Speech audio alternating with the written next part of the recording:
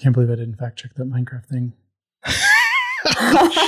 we fact checked you live on the show, man. It's all good. One of us will. Yep.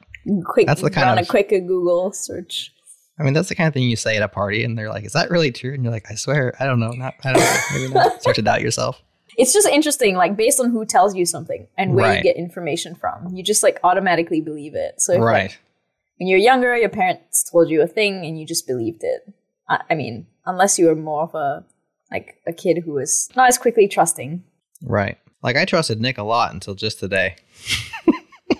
I know, same. I was like, whoa, that's so cool. I wanted to see the story. I was like, that's cool. Bandwidth for Changelog is provided by Fastly. Learn more at fastly.com. We move fast and fix things here at Changelog because of Rollbar. Check them out at rollbar.com. And we're hosted on Linode Cloud servers. Head to linode.com/changelog. This episode of JS Party is brought to you by Rollbar. Deploy with confidence more often, spend less time worrying, and more time on improving your code. You can feel safe knowing every error is reported in real time with Rollbar. Check them out at rollbar.com.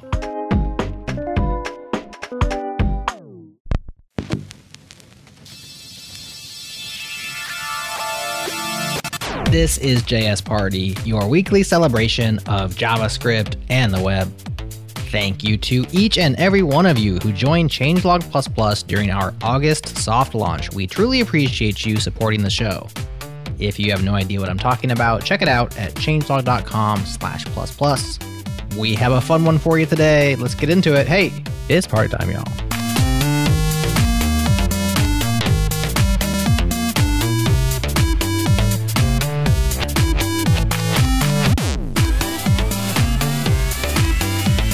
Welcome back, everyone. This is JS Party. I'm Jared. I'm your friend, and I'm joined by two of my friends. Nick Macy is here. What's up, Nick?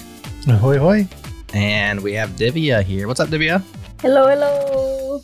Well, today we have a very special show. We always say we have a special show, but this time we actually mean it because we have a mystery guest.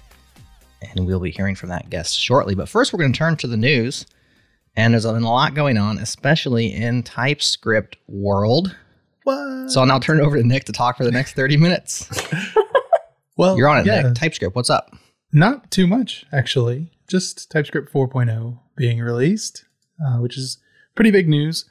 But TypeScript doesn't really follow semantic versioning. So TypeScript 4 is just the version that comes after 3.9. So there's not like crazy big features in it. So it's not a big release. It just looks like a big release. There are some cool things in there, and I'm excited to upgrade to it sometime soon. But some of the cool things that are in it, probably the biggest thing is variadic tuple types. This is pretty cool because it lets you be more expressive with your TypeScript code without having to write too much TypeScript, which is one thing that I always hate with TypeScript is spending too much time writing TypeScript that I know never actually gets run by the front end or by in JavaScript. And then, it's just there to make me feel better about being type complete. And variadic tuple types will help with that quite a bit. What's a tuple or a tuple? And how do you say it? Good question. I don't know the answer to the second part of that. Okay. Pick your poison. Tuple. How do you say it? I don't know. I'm asking you. I think I say it tuple. I've also said it tuple, so I'm on the fence. I've always heard tuple. Is it I don't tuple? think I've ever heard tuple. Yeah, I think I heard tuple first. It's like Tupperware. Now you have. Tuple. Well, Tupperware has two P's. Argumentation. Anyway, it doesn't matter. It just matters on podcasts because we have to say it out loud. Most of us just type it and never have to think about it again. But forgetting how you say tuple, what is a tuple, Nick? So the way that I think of tuples or tuples is that they're like a fixed length array. You can use that as like a return type, and then you're technically returning two things, right? Just wrapped in an array, or two or more things. Even though it's tuple, or I don't know. See, now you're making arguments for tuple. Although that would be misleading because you can have more than two elements in a tuple, right? It's true. Yeah. That's why it's a tuple. You can return those, and then with destructuring, array destructuring, you can just act like you did actually just return two things. So the actual developer experience of working with them is much better. Okay. So what's variadic mean? Or you already explained that, and I was over here trying to figure out how to say tuple. I did not explain that. I probably missed it too. No, not at all. I am trying to remember what variadic means. I don't remember from a computer sciencey background standpoint. Right. How to explain all these. So I'm very much in fear of explaining them incorrectly. In mathematics and in computer programming, a variadic function is a function of indefinite arity. Is variadic? I just said that off the top of my head. I did not read it off Wikipedia.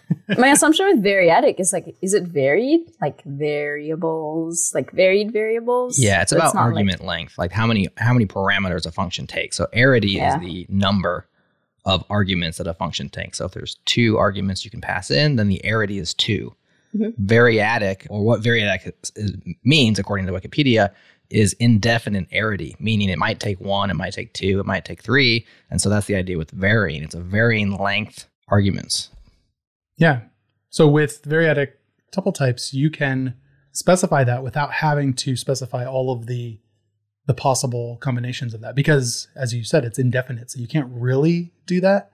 And so I want to say that I was listening to a changelog podcast where they were talking about function overloading, and specifically only going out to 8 arguments, because that's probably as far out as you're going to go. And then anything after that, the types are actually incorrect.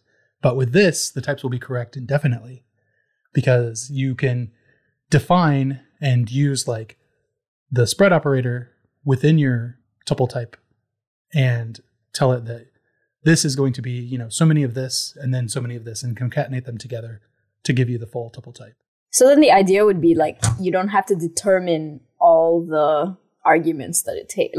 Because I think in TypeScript, isn't there a way in which you define a function and then you sort of overload it as it does this and then you can do this. And so would this particular feature then mean you don't have to do that anymore? It just allows you to write a function without having to overload it, I guess is the word, with all the possible combinations. Yeah. So one example that they give is you've always been able to do use a REST parameter in there to say this array is going to be, or this type is going to be an array that has a number and then a string, and then however many strings after that, or Booleans after that, or something. And the big difference here is that you can use those REST operators anywhere in there. So you can say that you're going to have so many strings and then so many numbers and then so many, and then followed by a Boolean. Mm-hmm. And that way you have a variadic length of how many arguments you can actually pass in there, or return from there, or whatever, to match that type. And it's not going to be limited by just overloading to hopefully take care of every possible use case that you would have in your app. Right. What else is new? Another cool thing with tuples is they can be labeled as well. So before, in TypeScript 3.9 and before, if you were going to say that, this function is going to return you this tuple type, and it would be a string followed by a string followed by a string. And as you're looking at that in your autocomplete in your editor, you're just well, what does that mean? I'm getting 3 strings back, but now I have to go research what that actually means. Well, you can now label those types. So you can say it's string : foo, and string : name, and string : last name. And then you get back, or your editor will help you determine what those are. So it'll just help with autocomplete and overall understanding of the data that you're working with. So the label represents the kind of string or the kind of data that you are expecting that string to contain. This is the name. It's a string, but it's a name. Right. And it's really for tooling purposes. You can say, and I think I had that backwards. It's not string : whatever the name is, or the label. It's the label : string, just like you would do with any other type in TypeScript. Okay. So that's a lot of other typed languages, which allows you to do that. So you do parameter and then type and then parameter and then type. Yep. Kind of thing. That's cool. Yeah. What else is new? The third big thing in there is probably the short circuit assignment. So we have that with several different logical operators like plus and minus, where you can just say A plus equals B, and that will set the value of A to be whatever A was plus B, and give that as the new value. Mm-hmm. And so that's existed for plus, minus, multiplication, division, exponents, things like that. Now it works with the and, or, and I'm forgetting the name of the 2 question marks. What is the 2 question marks? Double pipe? Oh, 2 question marks. Oh, knowledge coalesce. Yes, knowledge coalescing. Yeah. So it works with those. Very nice, Divya. I know all the facts.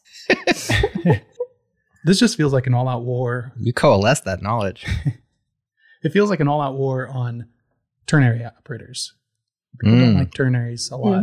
And people set crazy ESLint rules to say, don't use ternaries or don't use too many nested ternaries here. And what are you doing a lot of times? You're checking to see if like A is equal to, if A exists, and if it does, then do something with it. Otherwise, here's B. And this is just a way to condense that down. So now I can sneak in more ternaries, secret ternaries, and get those in. I'm for it. See, I'm anti-ternary, but I'm pro-secret ternary, so it's good. What else is new? We're just going to go down the feature list. It tells everything on there, so I don't have to read the doc. Nick reads the docs. It'd be a whole segment. Yes, it could be like a whole segment where we read the docs to you, so you know you're not going to read it. That would be pretty cool. There has to be like an audio version of docs, right? Like there should be. I think we're just the team for the job. Exactly. Yeah, as you can see, there's not a ton of big things in TypeScript 4. There are a lot of other like small things like editor improvements, refactoring improvements that'll happen within VS Code and presumably other editors. But one thing that I'm really excited about for some reason is this deprecated label that you can put in comments. So you can just say like in a comment, put @deprecated. And then in VS Code specifically, and probably other editors, when you try and use that method from then on, it will let you use it, but it will have it squiggled out so that you can visually see right in your editor, you're using a deprecated method. That's so really cool. Yeah. That always seemed like one of the main things that I would want decorators for in like my very limited thinking about decorators is like, oh, I want to be able to decorate this method as being this way. But that always like generated like a runtime result, like a console log that said, oh, you're using this method. Maybe you should use this method instead. Whereas this is at edit time in your editor. This is squiggled out because you shouldn't be using this anymore. That begs the existential question. Why would you write a method that you don't want anybody to use, Nick? Well, because you want to improve it with a better method, right? I prefer all my methods to be useful, but to each their own. You want to give people a very safe upgrade path. So this can just gently warn them, oh, all of your code's squiggled out, and it'll be like that for maybe the next year. And then after that, then it's going to break. But we warned you, and we put it right in the editor. Put your to-do comment here and then ignore it until everything breaks later. I like that as an upgrade path. It's really like smooth. Yeah. Because oftentimes you just don't know that it's going to be deprecated unless you read the docs and then it tells you it'll be deprecated. And within the code, there's no way to make that connection. So this is really nice. And as you already stated, nobody reads the docs. So yeah, throw them a bone. What else is new? Is that the end of our list? I think so. Like that's the main things. There are some things where it will automatically, like I said with the editor, it can like automatically put in the conditional. Man, I can't think of the term for these new things. What's the question mark dot? Come on, Divya. I swear, right? JavaScript and TypeScript. I don't actually know that one. What is question mark? Conditional. It's just conditional operator, right? Incorrect. No, I don't know. You know the answer to it. I'm pulling out my JS Danger soundboard, so when you guys figure it out, I will give you correct answers. This is slowly turning into an episode. Yeah, I don't know. Moving on. Yes. In TypeScript-related news, there is a cool new project from the Airbnb team called TS Migrate, which, as the name implies, is here to help you migrate your large code base to TypeScript. And they have been using this inside Airbnb to migrate a very large project with this tooling. Pretty cool stuff, right? Did you guys look at this? I did. It looks really cool. Insightful analysis from Nick. Divya, what do you got? So how does it work? Like, what's the process in which it would work? So in my limited deep dive into it, it seems like it's a collection of code mods that will help you to migrate to TypeScript. And so they kind of have a diagram in the blog post that kind of shows, you start with your JavaScript code and you create a TS config. So you configure TypeScript in the way that you would want it, right? With all of your hopefully strict set to true and all of that. Then you can go through and rename all of your JS files to TS or TSX, depending on what you're writing. And then you can run these code mods, and the code mods will do things like declare any missing class properties. It'll like anything that, you didn't really have to do before in JavaScript because it didn't care. It will help you to infer that in your new code and write that for you. So it'll output updated versions of your code. It's unclear to me if this is like you run these step by step or all at once or how that works, but that does seem like they're utilizing code mods to do that, which is really cool. Code mods are so cool. They are. I've not used them a lot, and I just wish I do more because they're really useful. Yeah. Have you written any? I have not. But I think there was, like, what made it more compelling for me was one of my friends, Simon, gave a talk at Cascadia JS last year, which is really good, where he talks about code mods and just like the walkthrough of how to write them. Because oftentimes when you hear code mods, you're like, oh, it seems complicated and I don't even know where to start. And he does a walkthrough, like it's really good. And I think his talk is called Refactoring JavaScript with JavaScript. It's not TypeScript, but it's the idea of explaining code mods. And he does it in a really excellent way because it's sort of like walking you through the process of what a project is like before a code mod, what the process is without using a code mod, and then writing the code mod, and then how it actually makes your process so much easier when you migrate code. Nice. I'll link that in the show notes. It's a really good talk. Yeah. Yeah, they're really cool. Like once you get your head around the AST, I think, then it opens up so many possibilities for things that you can do. But that can be a tough thing to do. Yeah, I think it's also understanding the AST itself. And oftentimes, like, I understand ASTs, but every time I use the AST Explorer, which is the tool that people use, it's so confusing. I don't know how it works, and it's really frustrating. So if anyone has any tips on how to use that, that would be swell. And then it's like the AST that actually gets generated is dependent upon the tool that you're using to analyze it too. So TypeScript might be doing it one way, and I don't know, Acorn or Esprima, all of these different parsers might do it in different ways. And then like figuring out how to actually like traverse that code and loop through it and then make changes to it and then output it. It's all kind of crazy.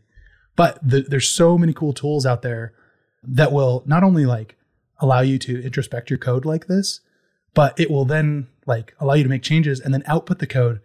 And there's so much to that part there that it's crazy. But like you could just take the code and output it, and that might not be good enough because you might have changed all of your tabs to spaces or your single quotes to double quotes things like that. So you actually have to have a tool that is like trying to match the style that it was originally so that you're not making too many crazy changes.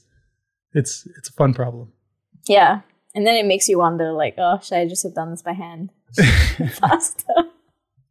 Well, the Airbnb engineers did not want to do it by hand. They have over 6 million lines. Oh, it's a large project. Yeah. At this time, they've done 86% of their 6 million line front-end mono repo. They've converted it using TS Migrate, and they're on track for 95% by the end of the year. So we are reaching out to this team. We'd like to do an interview with them and talk about all the nitty-gritty details. But that's it for now. We do have some real-time follow-up from Nathan in the chat. Hook it up, Nick. The question mark dot operator is optional chaining. Yes. So that's what that's called. So thank you, Nathan, for getting that. You do get 500 points. Congratulations. Linode makes cloud computing simple, affordable, and accessible. Whether you're working on a personal project or managing your enterprise's infrastructure, Linode has the pricing, support, and scale you need to take your ideas to the next level. We trust Linode because they keep it fast and they keep it simple. Check them out at linode.com/changelog.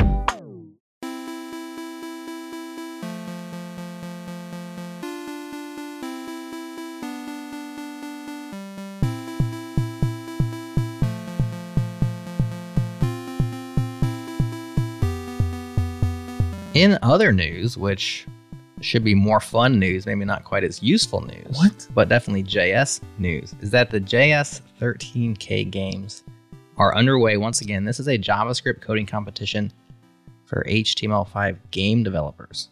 The cool thing about this competition, you're not just creating a game, but you're creating it with a file size of just 13 kilobytes. It started a few weeks back, August 13, but it doesn't end yet until mid-September. So there's still time to get involved. And the cool thing about this is they have a theme this year, which is 404. Does anybody know what 404 means? I tried to look it up, but I couldn't find the definition. Oh. I'm not really sure how you do a 404 not found themed video game, but David, you've been working on some video games. So you got any ideas? Like, what would be a good game you could make? I think like this is like top of mind because I've seen a couple of games come out related to, like, for example, Microsoft Edge created that surf game recently. I don't know if you saw it. I did because not. They tried to it was inspired by the Dino game that's on Chrome when you essentially are not connected to the internet. You can that play dinosaur. The Dino game. Yeah. And when you're on Edge, there's a game that's called like a surf game, which is essentially you're surfing because it's surfing the web. But you're I get it. Yeah, but you're like a little surfer person, and you're just like surfing as you're offline, which I thought was really cool. That makes me think of like it's sort of related because that's like it's not really 404 because you're completely offline, but like that's kind of one of the really fun ways in which you're like. For instance, the thing that comes to mind is like, oh, when you encounter a 404, instead of just having 404, it's like, here's a game you can play. We don't have a page, but play this game. That's really fun, which I think is cool because it kind of takes that. It's surprising. It's unexpected. They expect a negative feeling because they didn't get what they wanted, but they got something else in a way. Right. Which I think is kind of an interesting way of introducing a game because often in the gaming industry, that's not how people seek it out. You don't just like encounter a game.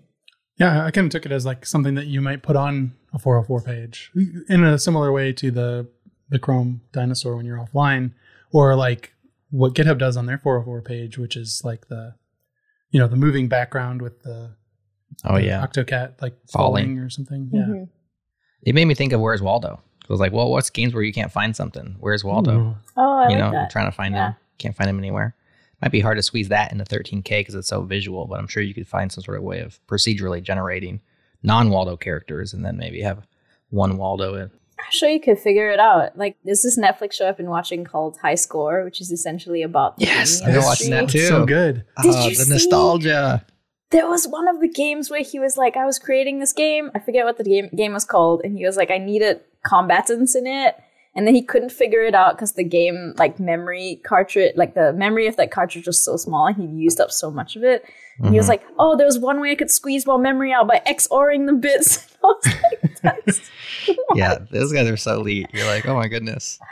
So I think anything is possible, really. I mean, if those guys were able to like create very interactive and like compelling games with like way less space than we have now. Meanwhile, Slack is using 16 gigabytes of RAM and just enjoying it every last bit of memory. No offense, Slack, but you had it coming. It's Electron. It's Electron. It takes up a lot of space. So if you are into games and you want to make a game, and you can make a tiny little game that squeezes into 13K, there's some pretty cool prizes. They have 20 plus different licenses, plans, accounts, blah, blah, blah, all those kind of things. You can win a Magic Leap 1. Pretty cool stuff. So check it out. We'll link it up in the show notes. And if you don't want to make a game, at least you can wait till September. I believe it's the 13th and just go play all the awesome ones that other folks come up with. That's usually what I do. I spend about 20 minutes just working around and being amazed by what people create. And I create nothing myself.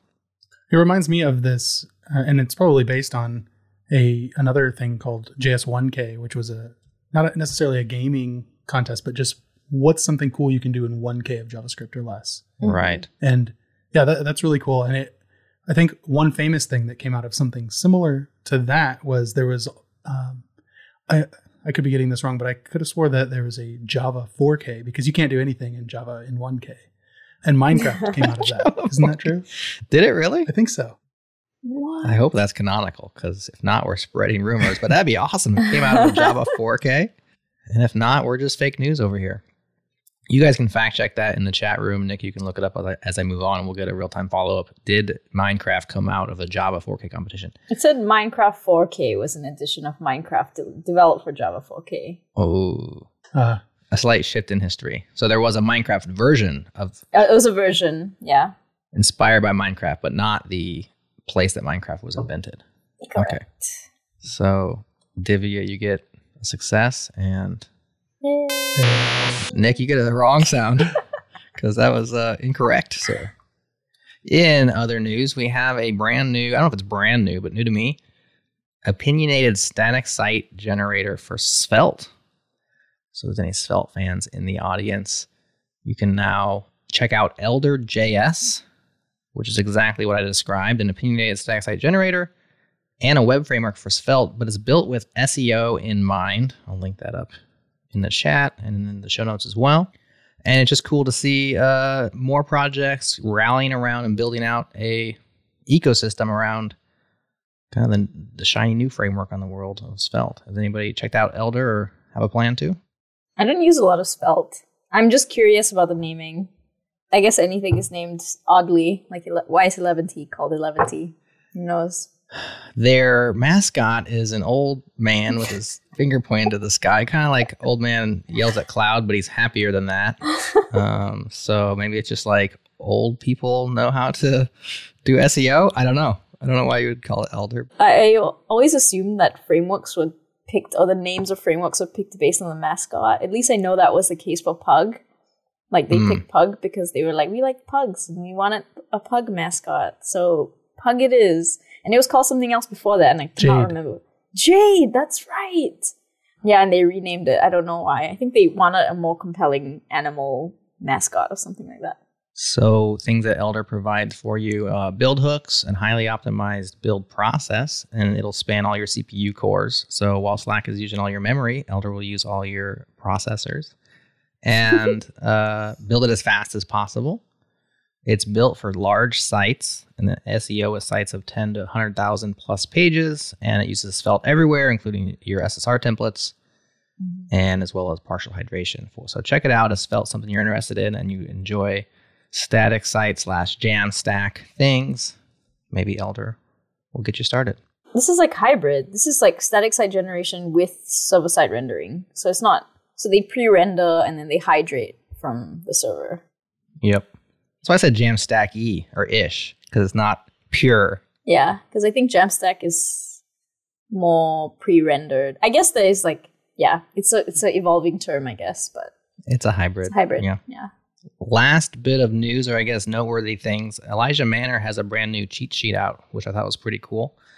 He creates these from time to time. This one helps you natively format JavaScript numbers, and it's a follow-up to his previous cheat, which was natively formatting JS dates and times. Now, every time JavaScript dates and times comes up, we mention moment.js and date functions and all these different efforts. And those are nice to have. That being said, sometimes all you need is just to do it once or a couple of times and your own little function will do the trick. And so it's nice to have a cheat sheet of how do I just do this one time and move on with my life versus pulling in a dependency that's either large or even a small dependency is still a dependency. So these cheat sheets out there on his website, elijahmanor.com, and we'll provide them in the show notes for those who want to bookmark or print off. They're pretty well done. Yeah, it's really cool that it's like it's a good helper for those built-in methods to be able to do all of this, because like so many built-in things in JavaScript, the APIs are so hard to follow along. But totally, this is a good cheat sheet for that. That's the best way to learn an API is get a cheat sheet, print it off, or have it as your background wallpaper, whatever it is. Keep it there visual and refer to it. Saves you tons of time, and eventually you'll stop needing it, and you'll realize, wow, I actually learned this API, not because I had to go look it up every time, because I have it staring at me in the face. So these are great resources for anybody who is doing a lot of JavaScript. All right, there's your news. We'll be right back with a special mystery guest.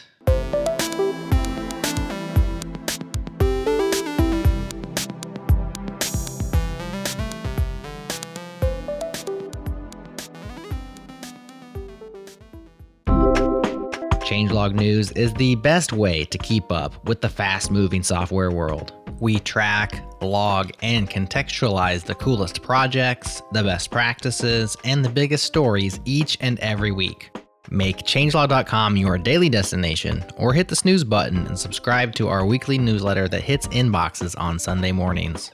Join more than 15,000 enthusiastic readers. It'll cost you exactly $0, and you can subscribe right now at changelog.com/weekly.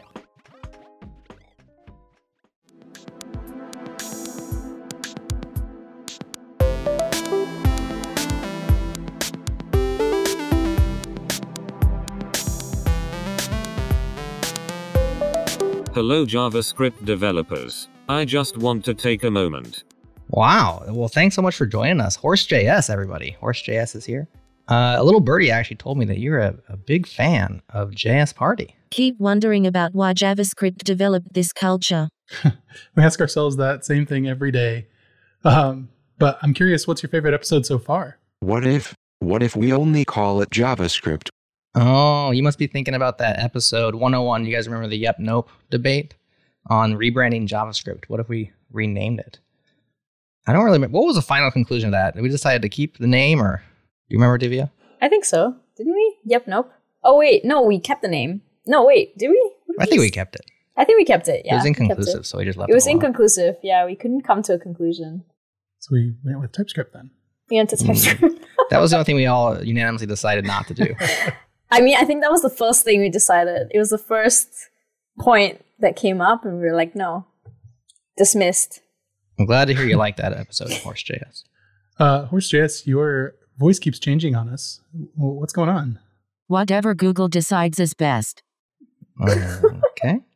Well, it's kind of hard to listen to, honestly. I have no time for JavaScript haters. Wow. We're not haters. We're really not. We talk a lot about JavaScript. Didn't you know this whole podcast is called JS Party? Right. But anyway, what are you doing? And what have you been up to? This is a Rust Stan account now.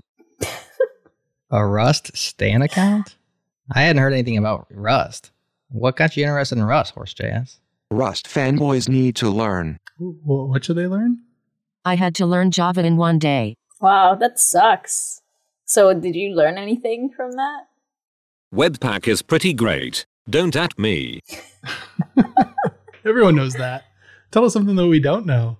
I will clarify that I do not regret using Redux. Oh, really? How about MobX? I heard that's pretty good. Redux. You're asking for too much. I have to know, what's your reaction to all this TypeScript type? React. It's okay. No, I said TypeScript, Horse.js. React. It's okay. I guess that's your reaction to TypeScript. React. It's okay. If that's your view. There you go. Well, I guess that's some few front-end things, front-end takes. But what about the server-side? You got anything to say about server-side JS? Most exciting thing about Dino, Node. Ooh. Oh, really? Why? Node.js will be dead in 2 years, and you shouldn't learn Node at all. Wow. So first you say it's the most exciting thing about Dino. Then you say it's going to be dead in 2 years. You're kind of contradicting yourself quite a bit here, Horse.js. I hate almost all code. Wow, you seem so negative. There's so much hate in your heart. Why? JavaScript. I just want you to know that I've cried. Aw, that's sad. But let's try to make this a little bit more uplifting. I think it took a negative turn. You must have something good to say about JavaScript, right? I mean, you are, after all, Horse.js. Array reduce is the best. Okay. That's a start, I guess. You like array reduce? Very good. Anything else you can tell us that's good? Name a funnier person in the JS community. I'll wait. There's a lot of funny people. Maybe not right on this show, but there's a lot of funny people. You're kind of full of yourself, though, aren't you? Any JavaScript nerds want to get wrecked? Wow. Okay, Horse.js. I think you can air your grievances on TikTok. Maybe it's time for a new platform. Any final words before we let you go? Okay, let me toss out one last hand grenade before I go to bed. Immutability is sometimes. Cool. Well, you heard it here first. Horse.js speaks, and they say immutability is sometimes. I guess thanks for joining us, and we'll talk to you again next time, Horse.js. You didn't even say bye, you just mic dropped and left. So rude. It's unacceptable. We're all friends here. Immutability is sometimes. It's not even a sentence. Those were verbatim tweets from the Horse.js Twitter account. Don't blame me for what you just heard. Interviewing Horse.js was Cody Peterson's idea. Cody is a good friend and a longtime contributor to changelog. This episode was recorded in front of a live internet audience. Join the party each and every Thursday at 1 p.m. U.S. Eastern. We have a lot of fun. Head to changelog.com/community, sign up for free, and hop in the JS Party channel in our community Slack. Why not, right? On next week's show, Ahmad Nasri returns to talk about solving solved problems, the total cost of software ownership, and we have a lively debate on what to build and what to buy. So stay tuned for that. We get our beats farm fresh from the mysterious Breakmaster Cylinder, and we're brought to you by amazing people at companies who get it. Thanks to Fastly, Linode, and Rollbar for their continued support. That's all for now. We'll talk to you again next week.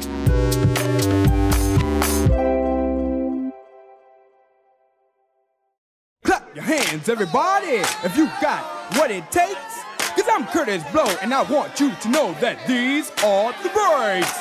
There was a project that I found recently, which is like, it's a project called Metatyping. And he essentially wrote functions and algorithms in TypeScript. So it's just like using various TypeScript hacks, which is insane. I was looking at that. That is amazing. Yeah, I was like, oh, this is a great way to learn TypeScript. I mean, I think this guy created that project as an endeavor to get better at TypeScript. So you're not actually like writing JavaScript algorithms. You're essentially trying to use TypeScript to do things for you. Whether that be like merging an array or like flattening whatever. And yeah, it's really cool. And wild. It's just like really complex if you go down. And it's organized in a way, like if you look at it, it's like he does quicksort in TypeScript, and yeah, so that was cool. I don't feel like this would help you learn TypeScript. I mean, it really would, but I think it really would. I honestly think it does. Like it's a bit intense, but yes, yeah.